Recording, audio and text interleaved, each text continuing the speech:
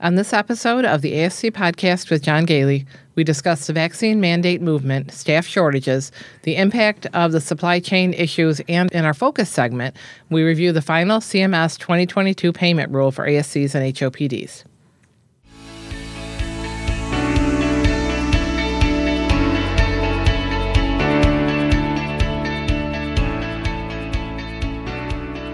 Welcome to the ASC Podcast with John Gailey, the longest-running podcast specifically focused on the freestanding ambulatory surgery industry. This episode is sponsored by Surgical Information Systems, providing cutting-edge information solutions for surgery providers and ambulatory healthcare strategies, the nation's leading regulatory compliance resource for ambulatory surgery centers. For more information about our sponsors, please visit our website at ascpodcast.com.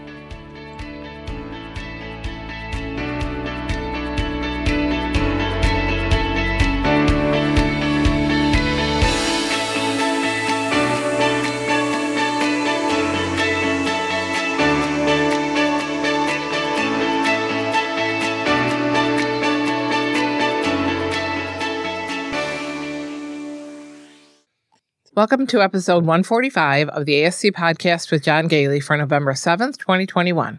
We're recording from Spencerport, New York. This is Sue Cronkite, Chief Researcher for the ASC Podcast with John Gailey and Senior Nurse Consultant for Ambulatory Healthcare Strategies. Joining me is John Gailey, the owner of Ambulatory Healthcare Strategies and recognized as one of the nation's leading experts in the ambulatory surgery industry. Mr. Gailey is the author of over 10 books on the ASC industry and a frequent industry speaker on regulatory accreditation and finance issues.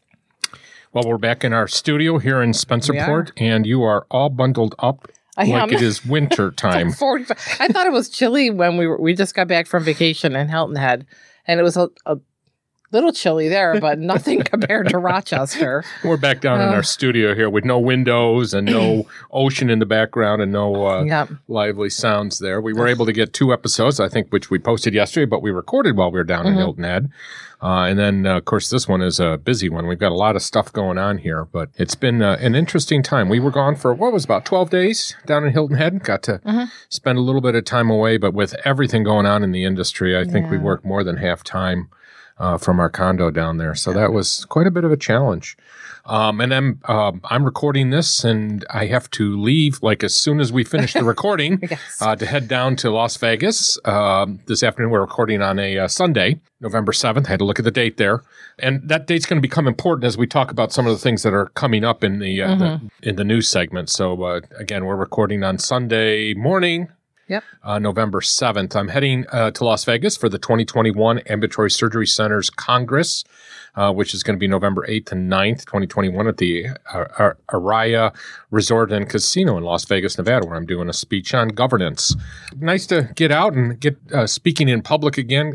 I like having an audience, Sue. It's a lot better than as much as we enjoy our virtual conferences, there's a lot more excitement about being in person. But when I come back next week, we have our 4-day Director of Nursing boot camp. So there are still 2 slots left, believe it or not, for that. So if you're hearing this before next week, go to our website at ascpodcast.com. We do have 2 slots that we actually open up 2 slots just in case people cancel out.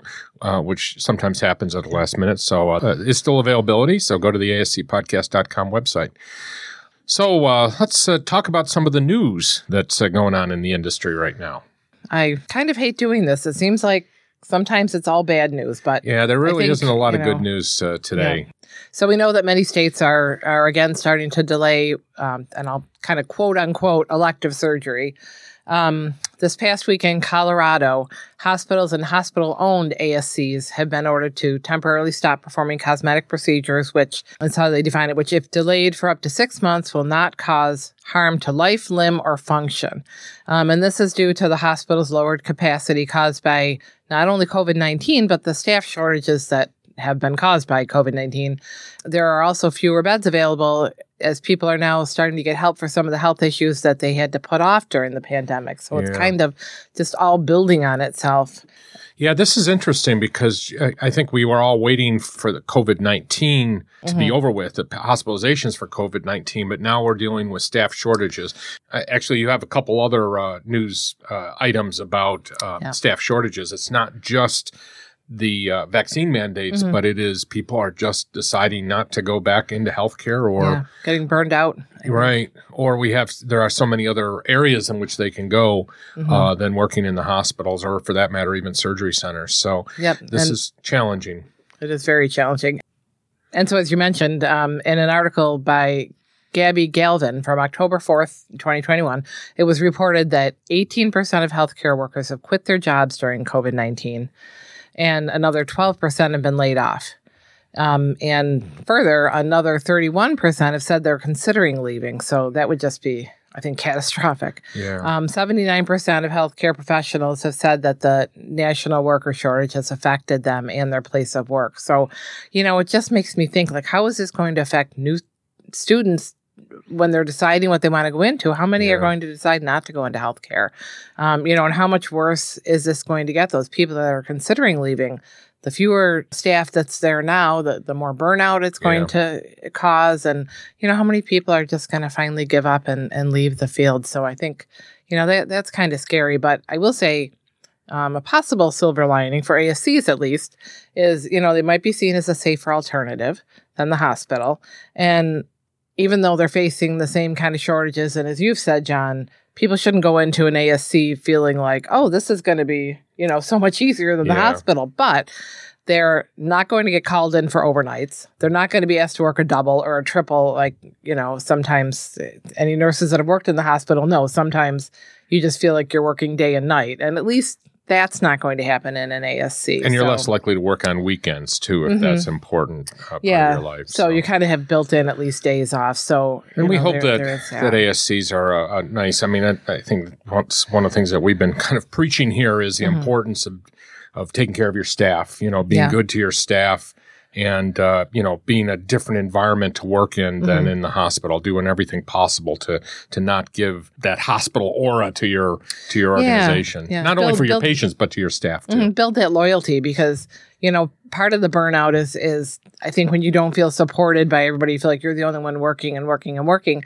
And that can happen in a hospital if there's a large staff. You maybe, you're not as close to each all your coworkers as you might be in an ASC. Right. And when you make that team feeling where people are really like, okay, we're going to get through this together, I think that can make a big difference. People are less likely to, walk away when they feel like they're part of a team. And appreciated. And another thing that we have been pointing out too, and again, this gets down to this boot camp coming up next week, is the importance of identifying people in your organization that can move up, because there is a severe, not only a staff shortage at the level of employees that are working in the operating room and in the pre-op and the post-op, as well as anywhere else, but also the leadership of these organizations. As some people are moving out of the industry completely or retiring earlier than they expected to.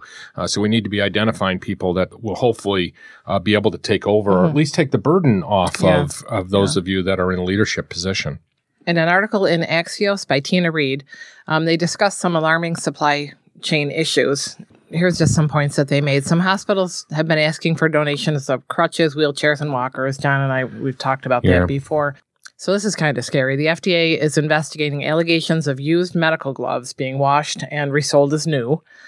Blood tubes and Foley catheters were reported in short supply at a facility in Alabama, and I'm sure in other places. Drug shortages and occasionally PPE supplies can still be an issue. So, even though some of the shortages, like crutches, it might not seem like a life-threatening, real serious thing, but, they can have a snowball effect, because if you have to delay your discharge of a patient because they're not mobile yet, more time can be spent by staff trying to find new suppliers for their drugs and other supplies. Think about, in your ASC, trying to hunt down some, some products that you need.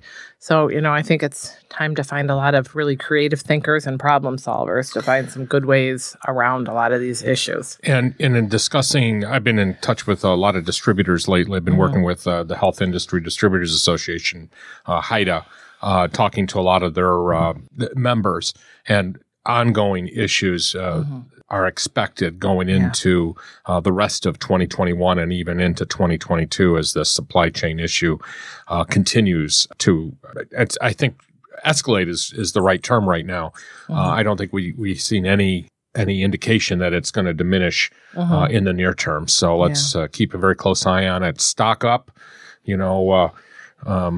start Again, using don't hoard it, but that's right. Don't hoard it, but use that administrator's office for storing extra supplies there. And don't be wasteful. I think you're right. Talk about when you're setting up the OR for surgery. Don't put more in there than what you need. You don't want to ever have to throw something out just because it was opened unnecessarily. Right. Be very careful about everything that you're using. And again, there are certain things that we absolutely have to do, like changing your masks between patients.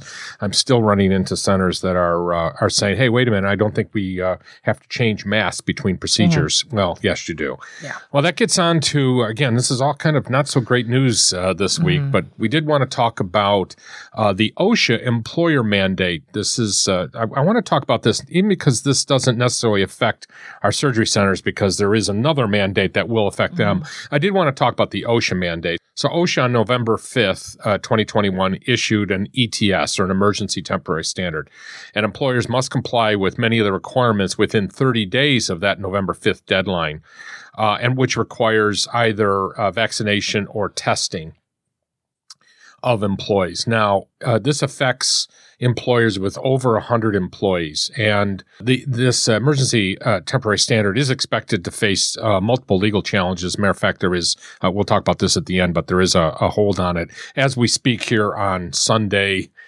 November 7th, I keep having to look at the calendar here. The emergency technical standard does not apply to employees of covered employers who do not report to a workplace where other individuals such as coworkers or customers are present while working from home or who work exclusively outdoors. So this does help those organizations that basically, if you're working from home, you don't have to wear a mask all the time, and you don't have to be vaccinated. But as soon as you go in, you would be affected by this.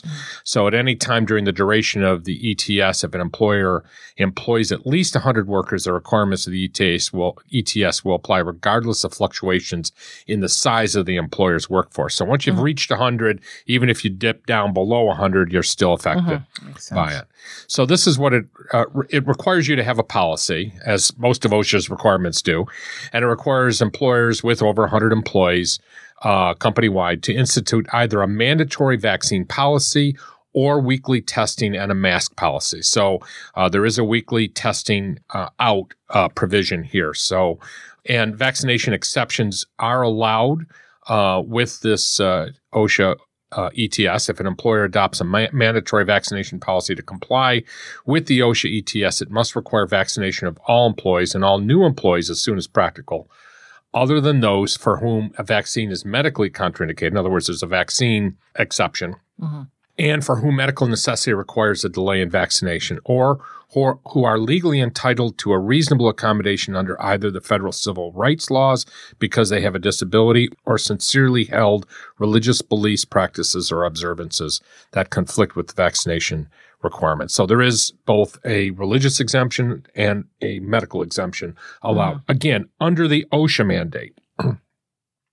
So the only reason we bring up the OSHA mandate is because I think there's going to be an impact on our supply chain. Again, this is going to further the problem that we have with the supply chain in that many of our suppliers, of course, companies, manufacturers, as well as perhaps some of the organizations that provide services to us, are going to be impacted by this and could potentially impact their ability to supply services to us. Now, I do need to point out that a panel of 3 judges on Friday from the U.S. Court of Appeals for the Fifth Circuit issued a decision that suspended OSHA's new vaccine requirement for private companies with over 100 employees. And in their statement, the judges wrote that there was cause to believe that there are grave statutory and constitutional issues with the mandate. The effect of this order is a stay on implementation while the court reviews the mandate. Again, we're talking about the OSHA mandate. The appeals court ruling is in response to a lawsuit that was filed on the same date that the OSHA mandate came down by a group of states' attorneys general, and more lawsuits are expected. The court has given the Justice Department until 5 p.m. on Monday, which would be November 8th, the day after we have recorded this, to respond to the court order. We'll provide a link to the Fifth Circuit's order temporarily halting that mandate.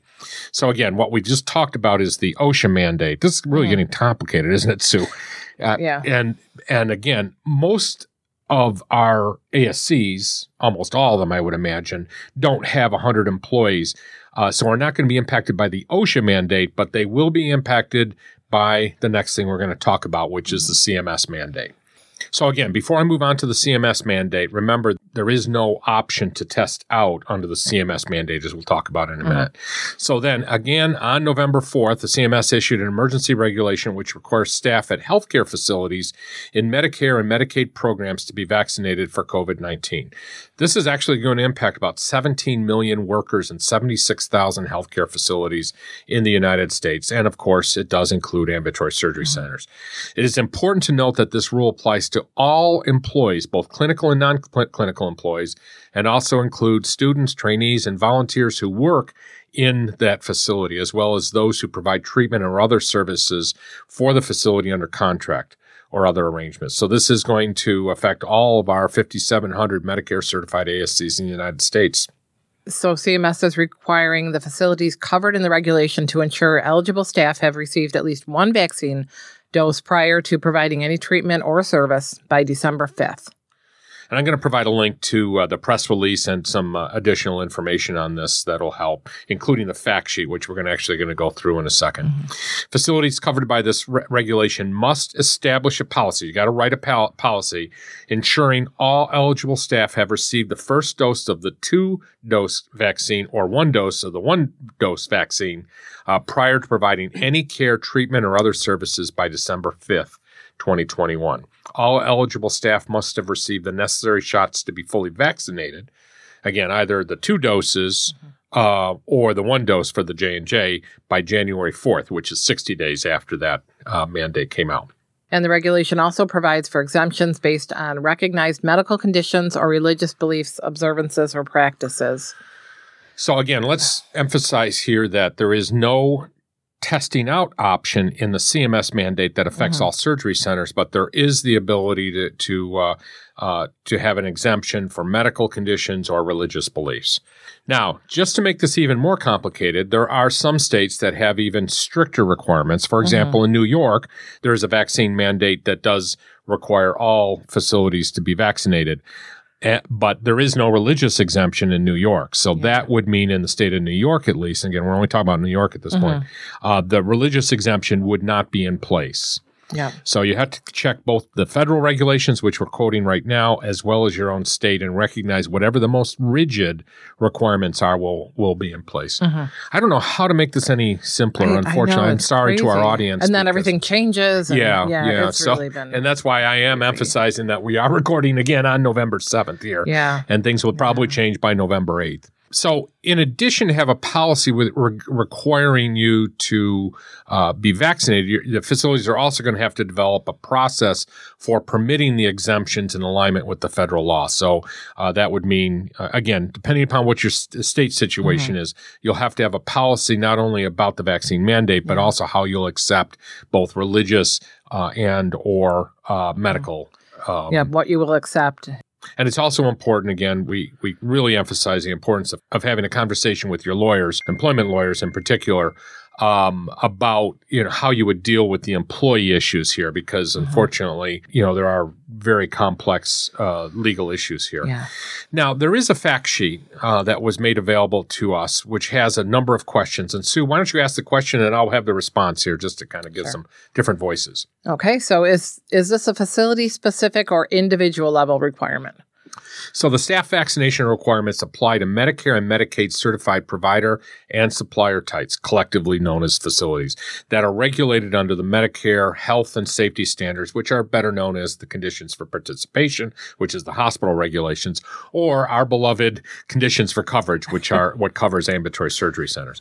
Facilities are required to have a process or policy in place assuring that all applicable staff are vaccinated against COVID-19. So again, this is a written policy that you're going to have in your organization. Yeah, it says process or policy, but it has to be written. Right. So which staff are covered under this requirement? This vaccination requirement applies to eligible staff working at a facility that participates in the Medicare and Medicaid programs, regardless of clinical responsibility or patient contact. The requirement includes all current staff as well as any new staff who provide any care, treatment, or other services for the facility and or its patients. This includes facility employees, licensed practitioners, students, trainees, and volunteers.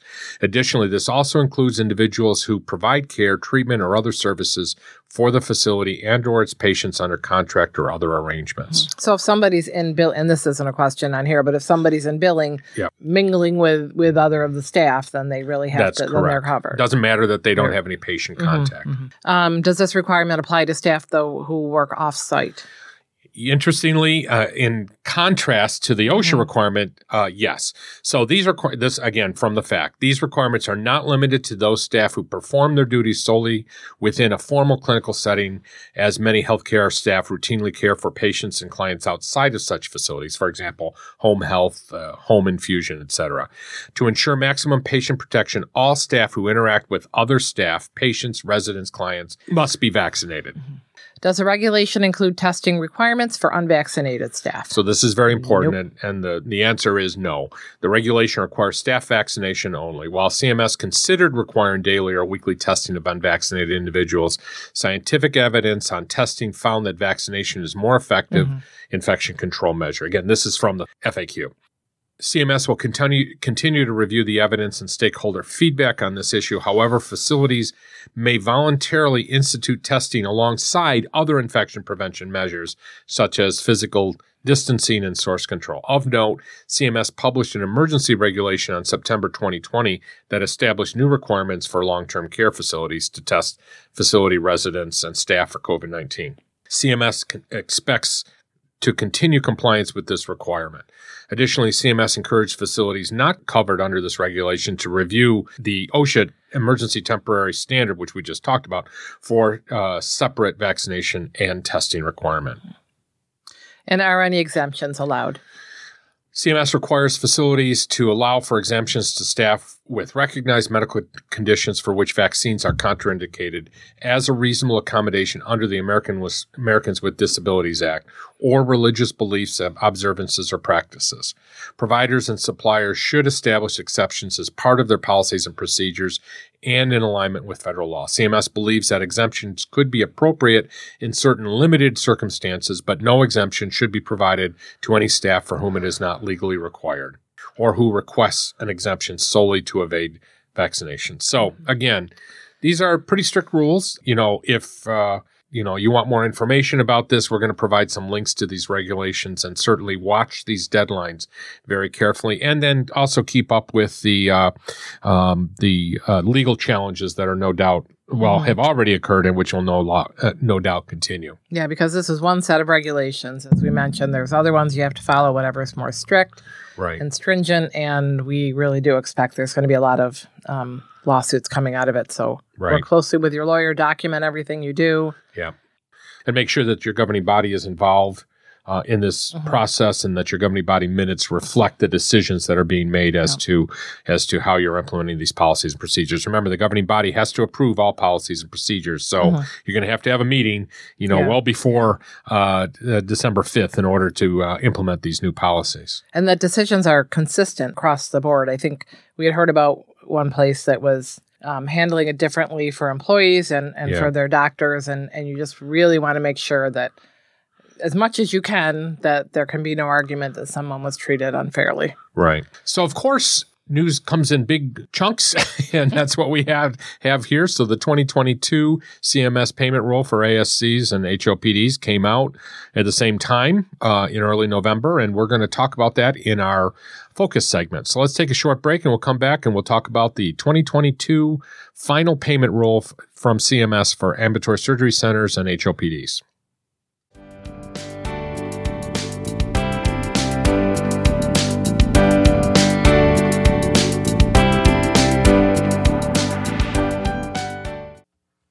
Thank you for being a loyal listener of the ASC Podcast with John Gailey. But did you know that you can enhance your experience and support the free podcast by becoming a patron member? Patron members have access to ASC Central and add-on service at a very reasonable price. Patron members have access to our regular drop-in virtual meetings where you can discuss issues that you are dealing with in your ambulatory surgery center with the hosts and other members. Members also have access to valuable member resources, including a document library with a growing list of resources, including the rules and regulations, guides to maintaining compliance, example policies and procedures, infection control resources, example risk assessments, example committee and governing body minutes, and over 60 disaster drill scenario kits and example forms and checklists. Members also have access to some of the virtual conferences that we have presented, including the Provider Credentialing Conference, which we offered in December 2020. It's a New World Conference in 2020. Infection Control in-Service to meet the challenges of COVID-19, and the ASC Mandatory Education Program, which is a valuable resource for annual education for your staff. Membership helps to defray the cost of producing the podcast, including the research staff, travel costs to conferences, equipment costs, and production costs. For more information, you may visit ascpodcast.com. To become a member, visit ascpodcast.com.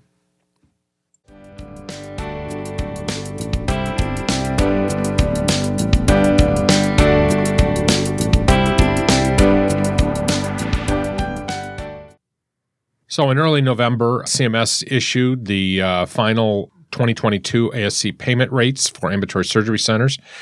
So this is how the system works. For those of you that have not followed this, is that on an annual basis, CMS issues a preliminary or a proposed rule in usually July, which then is subject to a period for comment.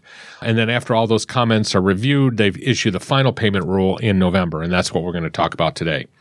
CMS is updating the CY, or the current year 2022 ASC payment rates for ambulatory surgery centers that meet the quality reporting requirements by a total of 2.0%. And what this is that they looked at the hospital market basket increase for 2022, which interestingly is only 2.7%. It would be interesting to see if that number were to be redone today, because we know that inflation has really spiked. Some of the numbers are well over 5%. Yeah. But as of the point in time which this number was calculated for the hospital market basket, it was 2.7%. And then this was reduced by 0.7% for what they call the productivity adjustment. Now, note that ambulatory surgery centers right now are subject to a 5-year kind of experiment. And so this was between the 2019 payment rule and the 2023 payment rule. We're in year 4, I believe, of that experiment. Prior to this experiment occurring, the ASC payment rate was based upon the Consumer Price Index, Urban, while the hospital rates were based upon the hospital market basket. They switched us and the ambulatory surgery industry over the hospital market basket, which means we get the same increase right now that hospitals do, which has been good for our industry, of course. Now, also, that the data that they used for the 2022 payment rule was based upon the 2019 claims data. CMS recognized that using the 2020 information would probably misstate the information, because 2020 was such an unusual year. Usually they use data from 2 years prior to the year of the payment rule. Mm-hmm. So it is important to note that they did take that into consideration, and they're pretty much ignoring the 2020 data that came out of the cost reports for hospitals in the 2020 year. Now, there's also an interesting note, Sue, in the 2022 payment rule that CMS is going to increase the penalties for hospitals that don't make their prices public. I want to point this out before we get into the meat and potatoes of the rule, but CMS requires hospitals to post their charges for services on their websites. But that pricing is often very difficult to find on a hospital website, not to mention interpret. Yeah, I don't remember ever stumbling across and it doesn't, menu of services. Right, I mean, it's not the type of thing that we tend to do, unlike looking for a car where you're always looking for the pricing. We don't do the same thing with surgery. But CMS does expect that of hospitals, and they have found that many hospitals are either absolutely refusing to put that data up there or make it very difficult to interpret it. So they in the 2022 payment rule did increase the penalties for those hospitals that are refusing to do that or making it difficult to find that information. The reason I bring it up is because ASCs don't currently have this requirement, but with so many things that happen in the regulations, we know that eventually ambulatory surgery centers are probably going to also have the same requirement. So be prepared in the future to have to post your charges also. So since the beginning of the current payment system in 2008, CMS has maintained what we refer to as the inpatient-only list, or the IPO, which is a list of services that, due to their medical complexity, Medicare will only pay for when performed in an inpatient setting. In the 2021 final payment rule, CMS finalized a policy that would eliminate the inpatient-only list over a 3-year period. And in last year, they removed 298 services from the inpatient-only list as the first phase of that elimination. However, CMS received a very large number of stakeholder comments throughout the 2021 rulemaking cycle, mostly probably from hospitals. And following the issuance of the final rule with the comment period that opposed the elimination of the IPO list, primarily due to patient safety concerns, stated that the IPO list serves as an important programmatic safeguard. So CMS is finalizing in its proposal for the 2022 payment rule to halt the elimination of the inpatient-only list and to add back to the IPO list services that were removed in 2021, except for 3 codes. Sue, why don't you mention those 3 codes? CPT codes 22630, which is lumbar spine and spine fusion, 23472, which is reconstructed shoulder joint, 27702, reconstructed ankle joint, and their corresponding anesthesia codes. So again, 3 were allowed to stay off the inpatient-only list, and the other ones were added back to the IPO list. Again, we need to point out that CPT, or the current procedural terminology, is a trademark of the American Medical Association. All rights are reserved. So this change in policy promotes transparency and ensures that any service removed from the inpatient-only list has been reviewed against Medicare's long-standing criteria to determine if it is appropriate for Medicare to pay for the provision of the service in the outpatient setting. Now, again, all of the stuff that I'm quoting here, Sue, is coming right out of the press release from CMS here. So I just wanted to point that out, and we'll give some references to the information that I use as a source. So because they're going to be removing the inpatient-only list, they're going back to the ASC covered procedures list. So the rule reinstated patient safety criteria for adding a procedure to the covered procedures list that was in place in fiscal year 2020, and removes from the covered procedure list the 255 procedures that were added in 2021. The final rule also adopts a nomination process that, beginning in March of 2022, will allow an external party to nominate a surgical procedure to be added to the covered procedure list. This is actually a nice development here. It means that throughout the year you can nominate procedures. At least we believe that's what it's talking about. And then those will be considered on an annual basis as they're putting together the proposed rules. In the past, you really could only do that during the comment period. Okay. If CMS determines that a surgical procedure meets the requirements to be added to the covered procedures list, including surgical procedures nominated by external parties, it will propose to add that surgical procedure list as of 2023. So that'll be the first period that they'll allow that. CMS will provide sub-regulatory guidance. I don't know what sub-regulatory means. Sub-regulatory guidance on the nomination process in early 2022. And CMS finalizes device-intensive procedure policy for ASCs.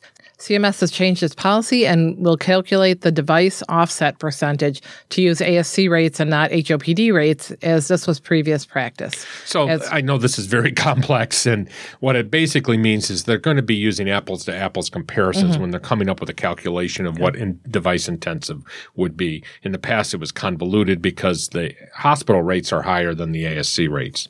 So this means that any procedure for which the device cost is 30% of the overall ASC procedure rate, they will receive device-intensive status. Additionally, if a device receives HOPD device intensive status, the device will also be device intensive in the ASC setting. So this is kind of the best of both worlds. If it shows up both either on the ASC side or the HOPD side, it's going to be device intensive. So for those that are not familiar with the payment rules, device intensive allows for implants to be paid separately or at the actual cost of the implant based upon national rates. It's not based upon the actual cost to the surgery center, but based upon national rates, which makes it a little bit easier to get paid a higher reimbursement for those procedures that have an awful lot of cost associated with those implants. So we're quoting this from ASCA. Not from CMS. We are not quite. Okay, I just want to make sure. Yeah, I know. I did use part of it. But, okay, yeah. Good. I was going back and forth. So there were also, of course, changes to the ASC quality reporting program, and CMS finalized the following. So they adopted a brand new measure, which is ASC 20, which is COVID-19 vaccination coverage among healthcare providers, beginning with the 2022 data collection. This is actually going to be similar to the previous flu vaccine reporting that we did to NHSN, or the National Healthcare Safety Network. So be prepared. This is one of those ASC quality reporting that will be taking effect immediately. So I'm sure all of you are gathering this information. And again, we expect you to have to report it through NHSN. More information will come out shortly, I'm sure. And also, another major change in the ASC quality reporting program is that ASC 1, 2, 3, and 4, beginning in the next fiscal year, in other words, 2023 reporting period, will now be required using web-based submissions. These measures will now apply to all ASC patients, not just Medicare beneficiaries. So those that follow this information closely will know that in the past, ASC 1, 2, 3, and 4 were reported to CMS through the claims process. And so again, these measures will apply to all ASC patients, not just Medicare beneficiaries. So you need to be prepared to start gathering this information, start practicing it in 2022 so that in 2023 you can start reporting it. And probably one of the most disappointing developments with the ASC quality reporting was the requirement for ASC 11, which is cataracts, improvement in patient's visual function within 90 days following cataract surgery. And that's now going to be mandatory beginning with the 2025 reporting period. So we do have a number of years to implement this and maybe a number of years to stop it from happening. The ASC Association, or ASCA, is working really hard to have this removed. It really opposes the inclusion of this particular measure, and we'll keep an eye on it. But Sue, I don't know how we're going to do this because, we don't have ongoing contact with our patients afterwards. Mm-hmm. What this means is that somehow we're going to have to get information from the patient as to whether their visual acuity improved after their cataract surgery. Yeah. It's difficult enough to call patient 24 hours after the surgery, let alone 3 months later, to be able to get this information. So we'll have to keep a very close eye on this to see how this measure is going to be done. Even the physician who did the surgery might not easily be able to get this information since that patient only returns, a couple days after or the day after the surgery. They generally don't come back, a couple months later. So we'll see how that works. And another disappointment was the requirement for the outpatient and ambulatory surgery consumer assessment of healthcare providers and systems, better known as OAS CAPS. And this is ASC 15A through E with voluntary reporting through the 2024 reporting period and mandatory reporting beginning in 2025. So the good news is this was held off a few more years, but you may want to start thinking about how you're going to do this in the future. And in order to implement OAS CAPS, you do have to use a third-party vendor. In other words, you have to hire an outside organization. Mm-hmm. In order to gather this information. So the big question is, what do you need to do right away? Hopefully everybody listened long enough to get to this point. One thing is that you do need to reactivate your information gathering for ASC 1 through 4. And again, the reporting doesn't happen right away, but you want to get this system in place. So ASC 1 is patient burns, ASC 2 is patient falls, ASC 3 is wrong side, wrong site, wrong patient, wrong procedure, wrong implant. and ASC 4 is a hospital transfer admission. So all 4 of those you should be gathering information for. You already are, I'm sure, but be prepared to gather this information and present it to ascquality.net when that reporting becomes required. Mm-hmm. And if you're in ophthalmology and cataract surgery, start discussing how you will gather information from patients 90 days after surgery regarding their visual acuity. And then also begin looking for a vendor solution for OAS caps. And the one thing that you absolutely have to do right away, of course, is start gathering all the information regarding who among your staff is vaccinated and follow the instructions that will be coming down shortly on how to join up with NHSN again or make sure that your NHSN account is still active. Wow, that's a lot of information. Yes. And we went through it very quickly. Again, we'll put some links on our website for all this information, and we'll keep talking about the import of these different items. I think, Sue, one thing that I would say is it is nice that a lot of the quality reporting things really don't get implemented in 2022, except for the vaccination status. So, we have a couple years to get ready for the other items, but of course those will happen very quickly, I'm sure. And if we don't start getting ready for them, we won't be prepared in the future. Let's take a short break and we'll come back and talk about upcoming events.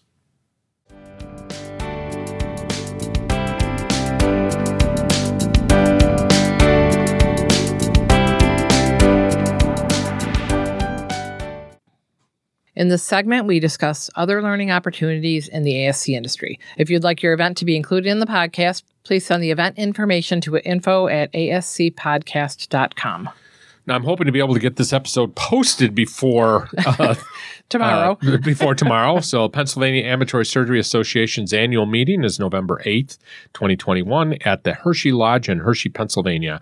And Ann Geyer from our company will be down there doing a session. And the 2021 Ambulatory Surgery Centers Congress is also starting tomorrow, November 8th through 9th, 2021 at the Arias Resort and Casino in Las Vegas, Nevada. And John's going to be there. He's heading That's right out. as long as I get to the airport in time, right? And the ASC Director of Nursing Boot Camp, the November cohort presented by the ASC Podcast with John Gailey, will be November 16th through the 19th, presented virtually. For more information, visit ascpodcast.com. And there's more than just, the boot camp is more than just the 4-day event. There's also, weekly sessions where people can drop in. It's not required, but you can drop in and talk about it. Access to a huge database of policies and procedures, and just a lot of ongoing mentoring back and forth, with the directors of nursing. So it's a great program. And again, we have a couple slots left. So for more information, go to ascpodcast.com. And the Fall 2021 Finance and Accounting Seminar presented by the ASC Podcast with John Gailey will be December 9th and 10th, 2021. This will be virtual. This is the industry's only conference dedicated to ASC finance and accounting, and we'll discuss both basic and advanced finance principles, and we'll discuss the 2022 final CMS payment rules in more detail. Right. So unfortunately, we've had to put this together kind of quickly. We've had some issues with timing here. So please get the word out to everybody. We'll be doing a bunch of advertising to get the word out about this conference. We didn't have a spring conference like we had planned on, and we put together the fall conference kind of quickly, and we apologize about that. But it is the only conference that's totally dedicated to ASC finance and accounting. There really is nothing like it in the industry right now.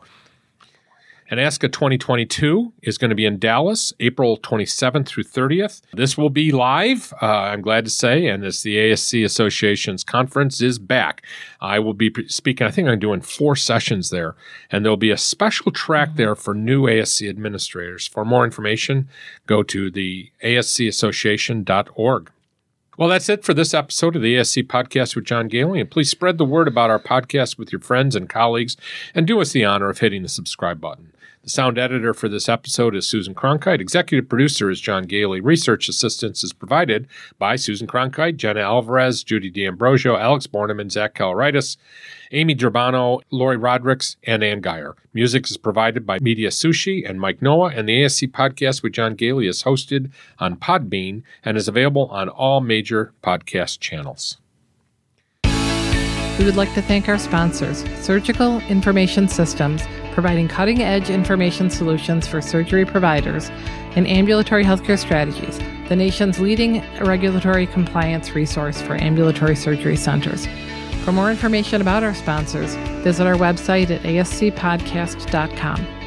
This podcast has been an educational and operational tool and is not intended to be a comprehensive resource for all rules, regulations, and standards that an ambulatory surgery center must meet. The advice provided should not be considered as, nor does it constitute legal advice or opinion. When reviewing specific situations involving legal and regulatory issues, attorneys and other professionals should be consulted. This has been a production of Eden Group Development. All rights are reserved.